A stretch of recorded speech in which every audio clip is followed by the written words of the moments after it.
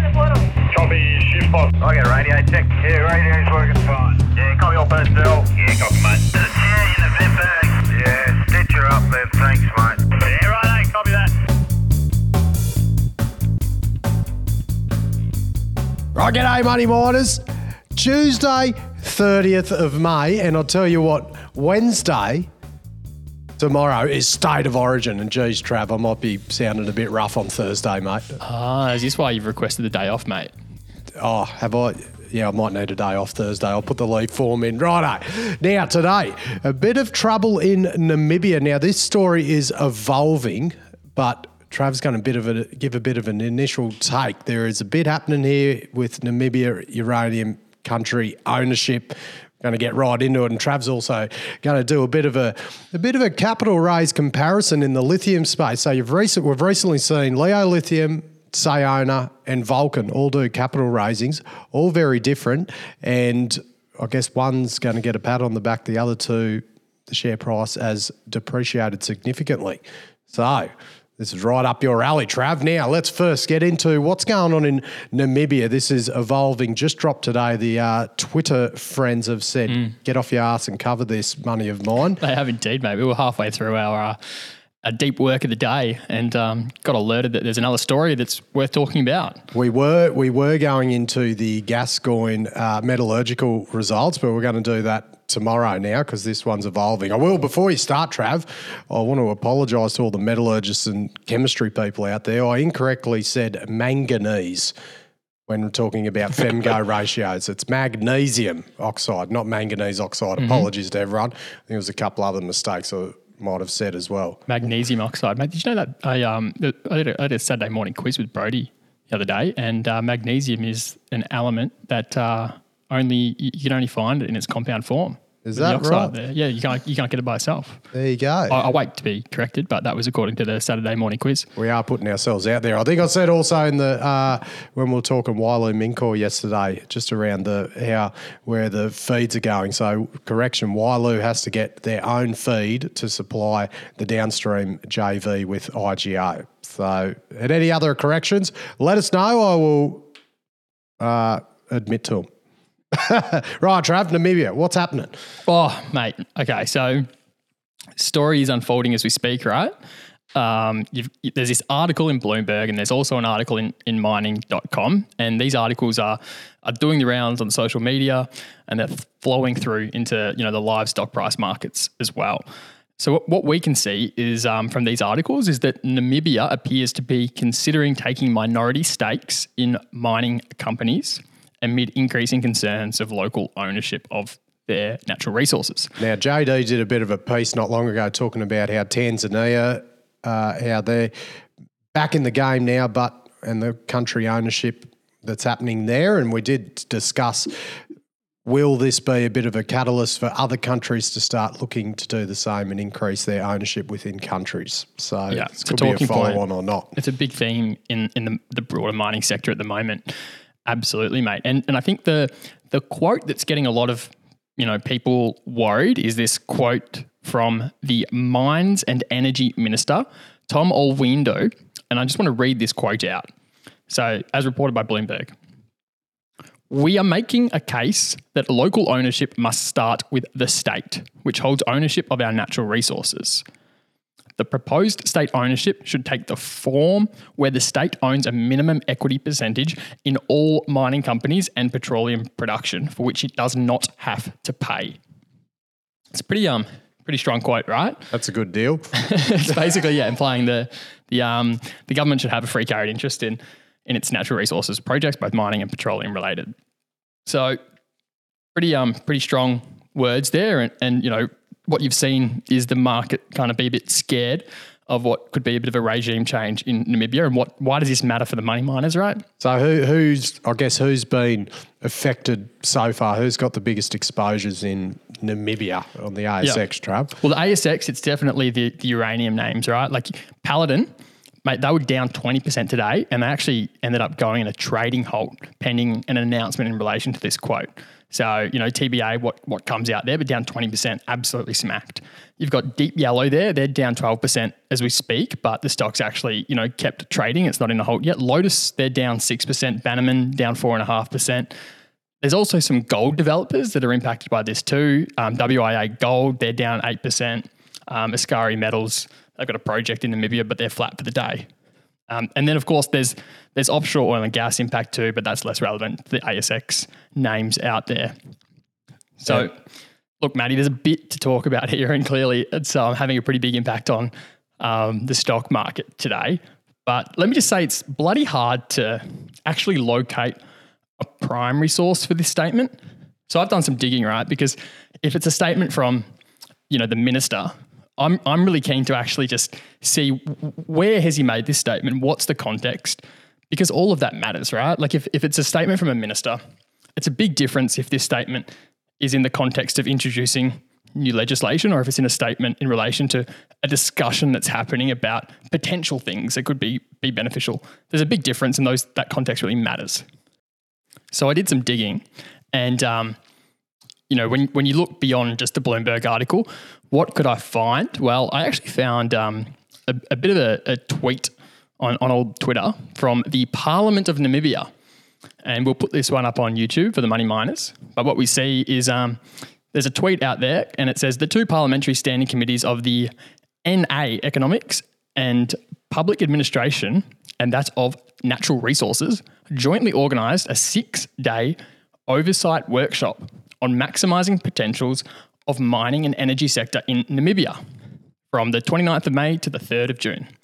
So I think this is the forum in which these comments have been made. There's a 6-day workshop, and there's a bunch of parliamentary members there, and it's all in relation to maximising the potential of the mining and energy sector in Namibia.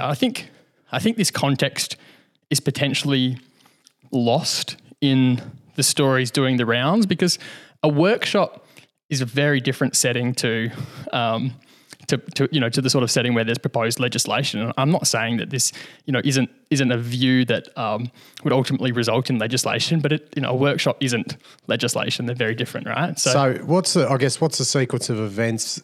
This workshop's happened. Someone has leaked the comment from this natural resources I don't minister. think it's probably not leaked. There's probably some proceedings from it. Or it's probably live. I'm not sure. There might be some live stream of it. There might be something, but yeah, like Bloomberg's picked up on a quote. We've separately found an interview with a different minister who's sort of talking about some of the events. It's only got 200 views on YouTube, but it gives you a bit more contextual, insight into what the real thinking in the government of Namibia is. And I think you read the headline there, and it seems like you get the impression, oh no, here's another African nation that's looking to be pretty extractive to its mining and petroleum industry. Maybe that is the case. But also maybe it's just a forum where there's a bunch of ideas presented, and some of those ideas are good and have merit and some of them don't. Maybe there's a lot more to play out in this domain for a country and a political regime that has an election next year as well. And all of that stuff matters when we sort of weigh it all up. But it's certainly got some legs, this story, like the fact that Big time. Bloomberg's written the article on it. You've got companies down 20% and going into trading halts because of it. So you would take from that there is some significant substance to the story. Big time. Yeah, I made this substance. It's clearly material to markets. But sometimes markets have a bit of a knee-jerk reaction to what seem like,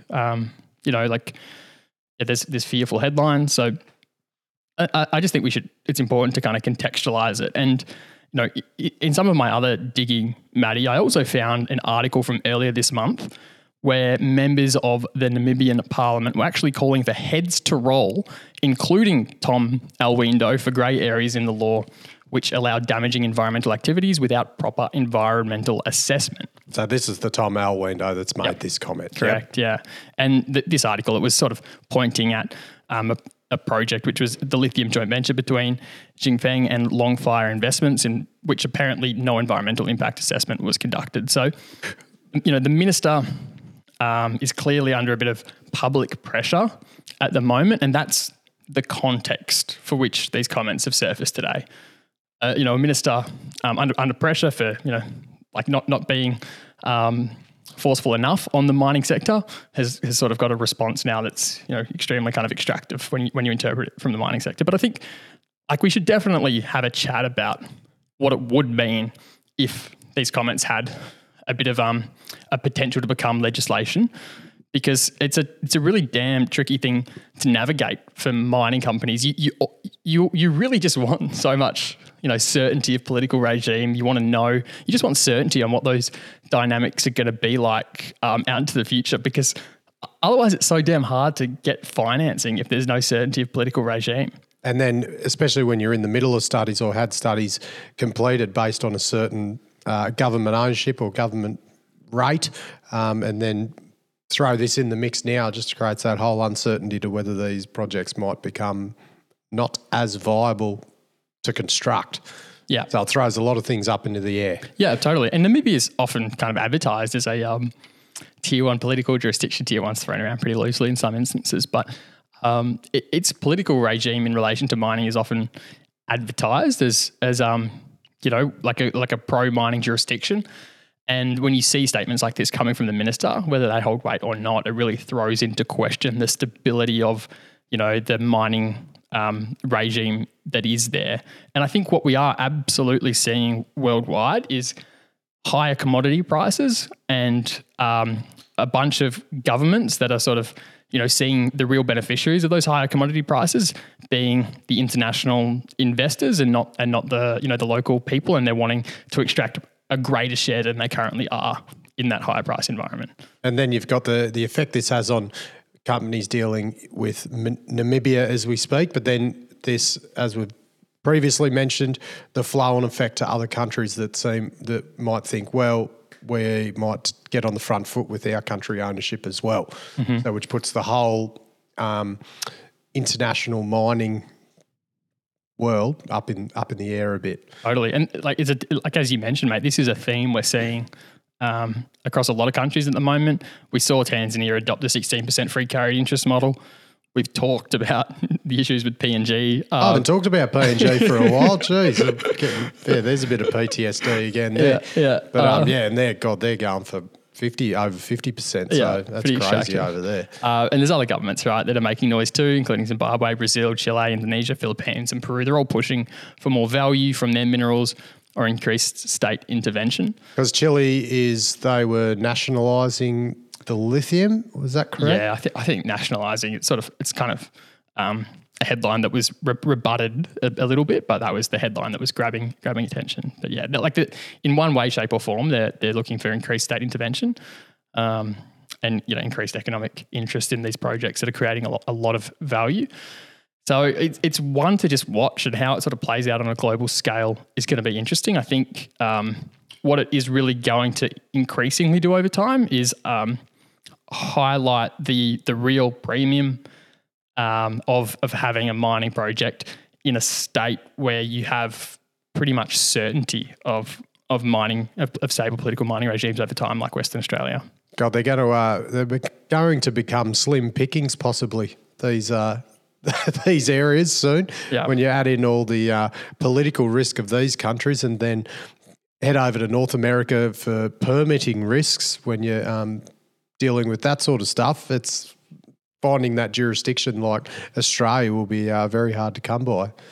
But I can't say, like, it definitely stands out more and more each time a story like this comes out. Big time. So, right now, we are servicing the retail punter today, Trav, and going into Sayona versus Leo versus Vulcan, because isn't there a good little retail following for these hot little lithium stocks, mate?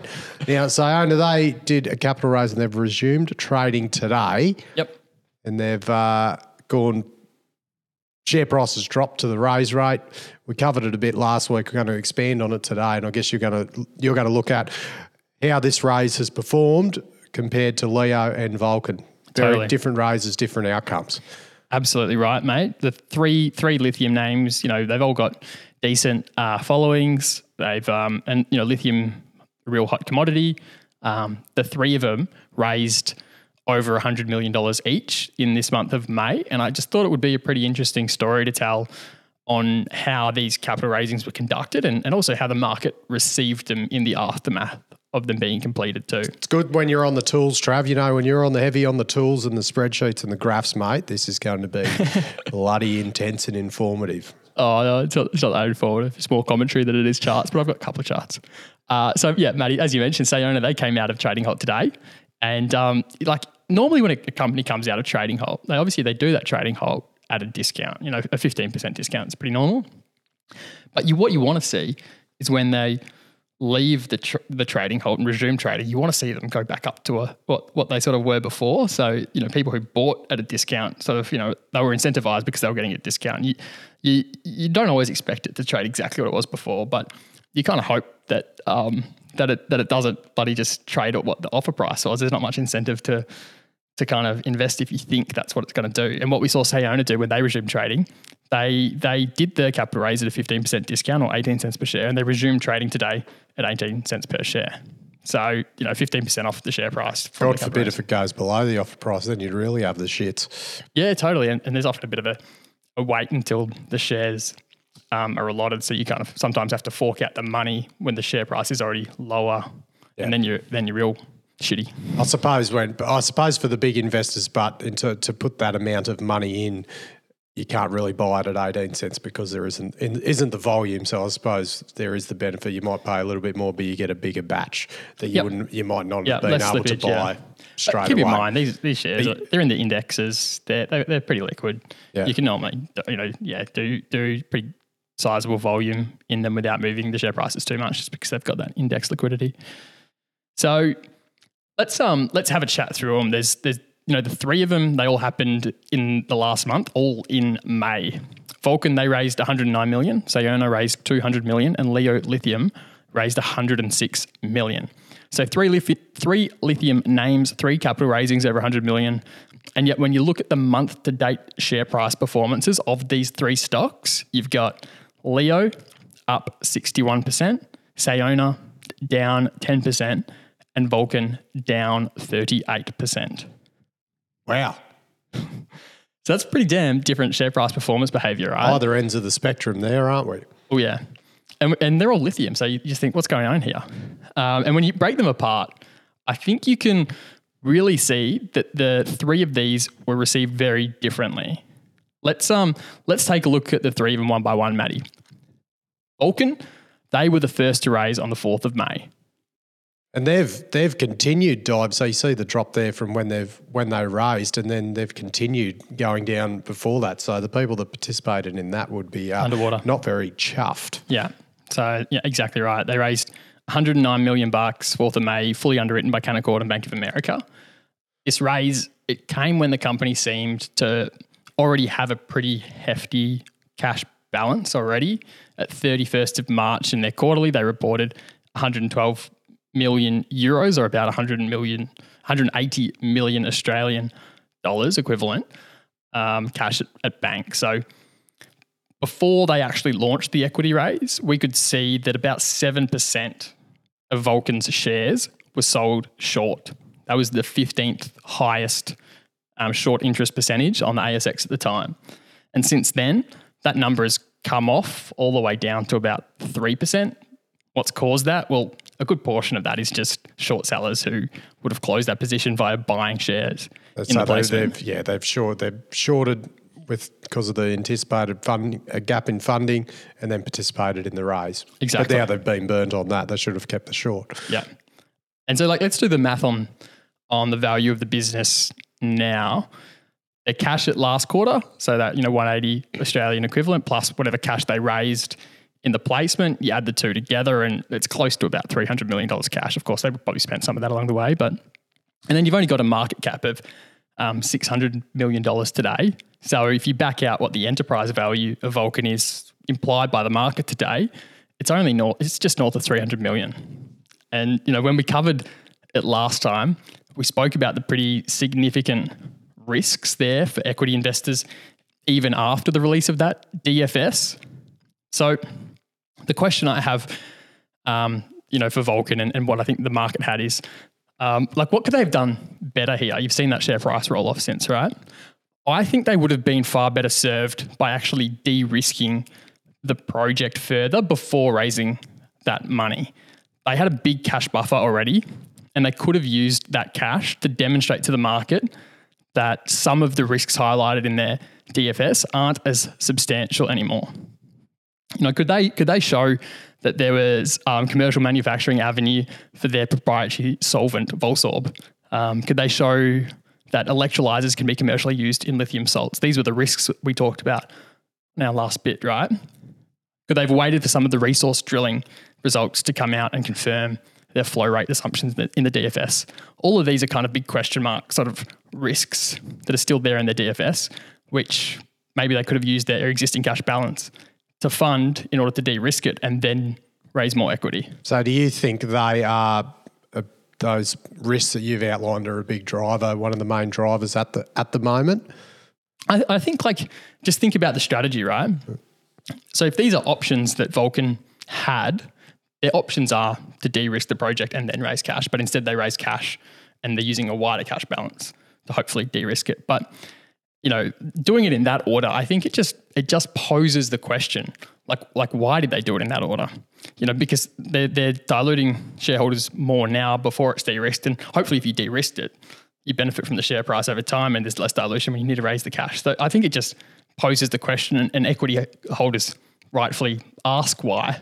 And I think that's why you saw the raise kind of conducted at a 17% discount, and then when it traded the next day, it was down another 17% on top of that. Month to date, it's down 38%.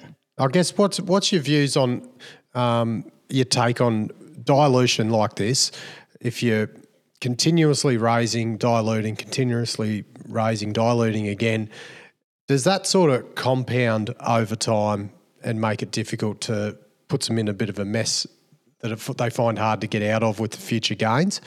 It's okay to raise money as long as you are using that money to add value to your project. And I think the way I think about the dynamics of a developer has to fund their development via equity dilution because they're not getting any cash in the door any other way, right?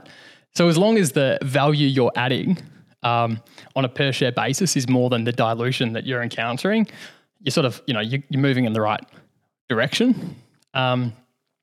But in this situation, you kind of don't want to dilute too much, because then a company's left with just a huge cash balance that they can't necessarily use effectively or allocate properly in the right period of time in order to really create value meaningfully. So, in this case, the whole company's worth $600 million and they've got $300 million of cash, less whatever they spent since the end of the quarter. But it's a lot of cash for a $600 million company. And a lot of dilution sort of experienced on the way there. And I think the share price sort of coming off is just in relation to the question marks that shareholders would have had about the strategy here. Yeah. Right. Now, Sayona. Yep. Next one, $200 million. We did talk about this on Friday. Yep.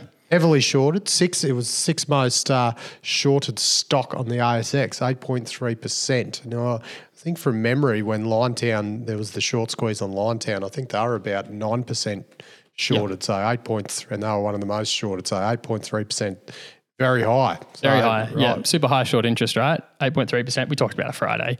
And I think the $200 million quantum, the size, definitely came as a bit of a surprise. So, this one, Matty, there's some similarities to Vulcan, but there's also some real differences too. And I think, we should absolutely talk about that. Unlike Vulcan, who had ample cash, Sayona appeared to have a funding problem during ramp up here. Some additional capital was required to help get them through that interim sort of funding problem. But similar to Vulcan, having the option to de-risk the project further before launching the raising, I actually think Sayona had the option to de-risk the market's understanding of the commercialization at the North American Lithium project too. On the episode on Friday, we spoke about what those potential options could have been. And those options that I kind of ran through were they could have potentially provided guidance to the market on the product spec that they were getting or that they were producing, and provided some indicative payability for it, given they've already got first concentrate there. They could have entered into a prepay agreement to reduce the ultimate equity dilution, or they could have waited for the carbonate PFS as a potential positive catalyst to launch the equity raise off. So, in my mind, those are all sort of three potential options that could have paved for a different equity raise strategy, which may have yielded a more favourable result. And any one of those would have de-risked the market's understanding of the North American lithium project to some extent. And similar to Vulcan, instead equity investors are left wondering, well, why didn't they do that? So it's no surprise to see them open today at the offer price and not bounce up, to the price they were pre-raised, that 21 cents. Yeah. Now, Leo Lithium, the pat on the back, they've had a great performance this month post their raise. Whether that's some interest from other parties looking to secure them, because they have had a good rise, same as we recently saw Delta Lithium have a 20% spike. Haven't heard anything on that yet, but there seems to be a bit of movement in some high-quality lithium stocks, and so whether some M&As around the corner, we don't know. But so let's look at like Leo's equity raise strategy and compare it to Vulcan and Sayona, all right? They did things very differently, and I kind of take my hat off to them. The key thing that they've done differently is they've combined their capital raising with a big de-risking positive news catalyst. They raised $106 million in a strategic placement with Ganfeng announced yesterday. They cleverly agreed to this placement at a 6.5% premium to the share price, not a discount. That sure helps. Absolutely. Yeah. And Ganfeng's happy to do that, right? Because they get enhanced offtake terms. And Leo are happy to do it because they get a commitment to an expansion plan, and they have a partner for a future downstream conversion facility where they would get some exposure to hydroxide product too. So, win-win on that front. And they've technically they've already made good money on their 6.5% premium anyway, because it's kept going up. Exactly. You're right. Your post-announcement, the share price goes up even further. On top of that, it's now 25% higher than it was pre-announcement with Ganfeng. And unlike an ordinary capital raising, where you have to do it at a discount and you give stock to people who maybe aren't long-term holders. And this one, it all goes to Ganfeng, so there's no overhang on the stock after the raise with people who might sell it because they're not really typical long-term holders. It's a great deal by Simon Hay and the Leo Lithium team. The combined, they've combined this capital raise with a positive announcement and a material de-risking event. Mate, Trav. Great comparison, mate. Yep, it makes it easier for Simon to get his performance rights when you compare it to companies like those who are in the relative share price performance pool. I think lithium M&A is on the cards soon in our news talks, Trav. You can feel that, as I said, looking at Leo, looking at Delta. It's all. I guess it's all going a bit quiet in that. Everyone's sitting on their hands a bit, but they could come in a flurry soon. We're still waiting on a bit to get into production, aren't we? So Liontown, obviously, still waiting to get there. End of the year, they're going to start underground mining. In terms of big projects coming online, it feels like it all needs a bit of a push along. Oh, mate, I'm sure you'll be pushing. We will be. Right. Recap. Now, AFR, there was you'd call a bit of a heated article in there. So in regards to our favourite topics, St Barbara Silver Lake Genesis. So as we said, last week we saw St Barbara Board put in their announcement correcting the record and went over all the reasons why what happened in their engagement and end up being no engagement with Silver Lake. That was their side of the story. But now there is, you can't say it's leaked emails because it says it was emails from David Quinlivan to St Barbara. I think it was to Tim Netcher. Mm-hmm. And the email was saying they wanted to engage, but St Barbara said that we don't have time. We've got all this other stuff on. So it's obviously... It reads like it's been leaked to Peter Kerr at the AFR, but it's obviously been sent to him by Silver Lake because it's a Silver Lake person's email. Unless it was leaked by St Barbara. Well, maybe I can't assume that. But Yeah, Anyway, it's it's correcting fair. the record to a corrected record. So yeah, it's I think everyone, that whole story is flogging a bit of a dead horse. I did love the quote calling Silver Lake tire kickers. Tire kickers is normally the word. What is a tire kicker? I read that. I'm like, what is a tire kicker? Oh, the AFR love that term, but tire kickers is like normally if you're running a sale process, tire kickers are the people who are in the process who aren't real serious bidders. They're normally, tiny market caps, don't really have any bidding capability. Tire kickers is not a word you would use for an ASX 200 company. That's why it's very interesting. But that tire kickers was from a St. Barbara representative. Yes, exactly. Said that they commented. They didn't say who the rep was, but the fact they used that I reckon I could guess. Well, they use that in the headline, right? Because of the irony of calling, an ASX 200 company a tire kicker. Well, considering the board is 50-50 male females, I'm going to put my money on that the tire kicker comment came from a male. On Barb's. From Barb's. Right. Wouldn't you think? I couldn't see a female saying them. Well, it said a St. Barbara representative. It doesn't necessarily have to be the board. It doesn't have to be a board member. Could be an advisor. Yeah, I don't know. Could have been. Yeah. Interesting. Who said the tire kicker quote, everyone? Find out. Let us know. Right.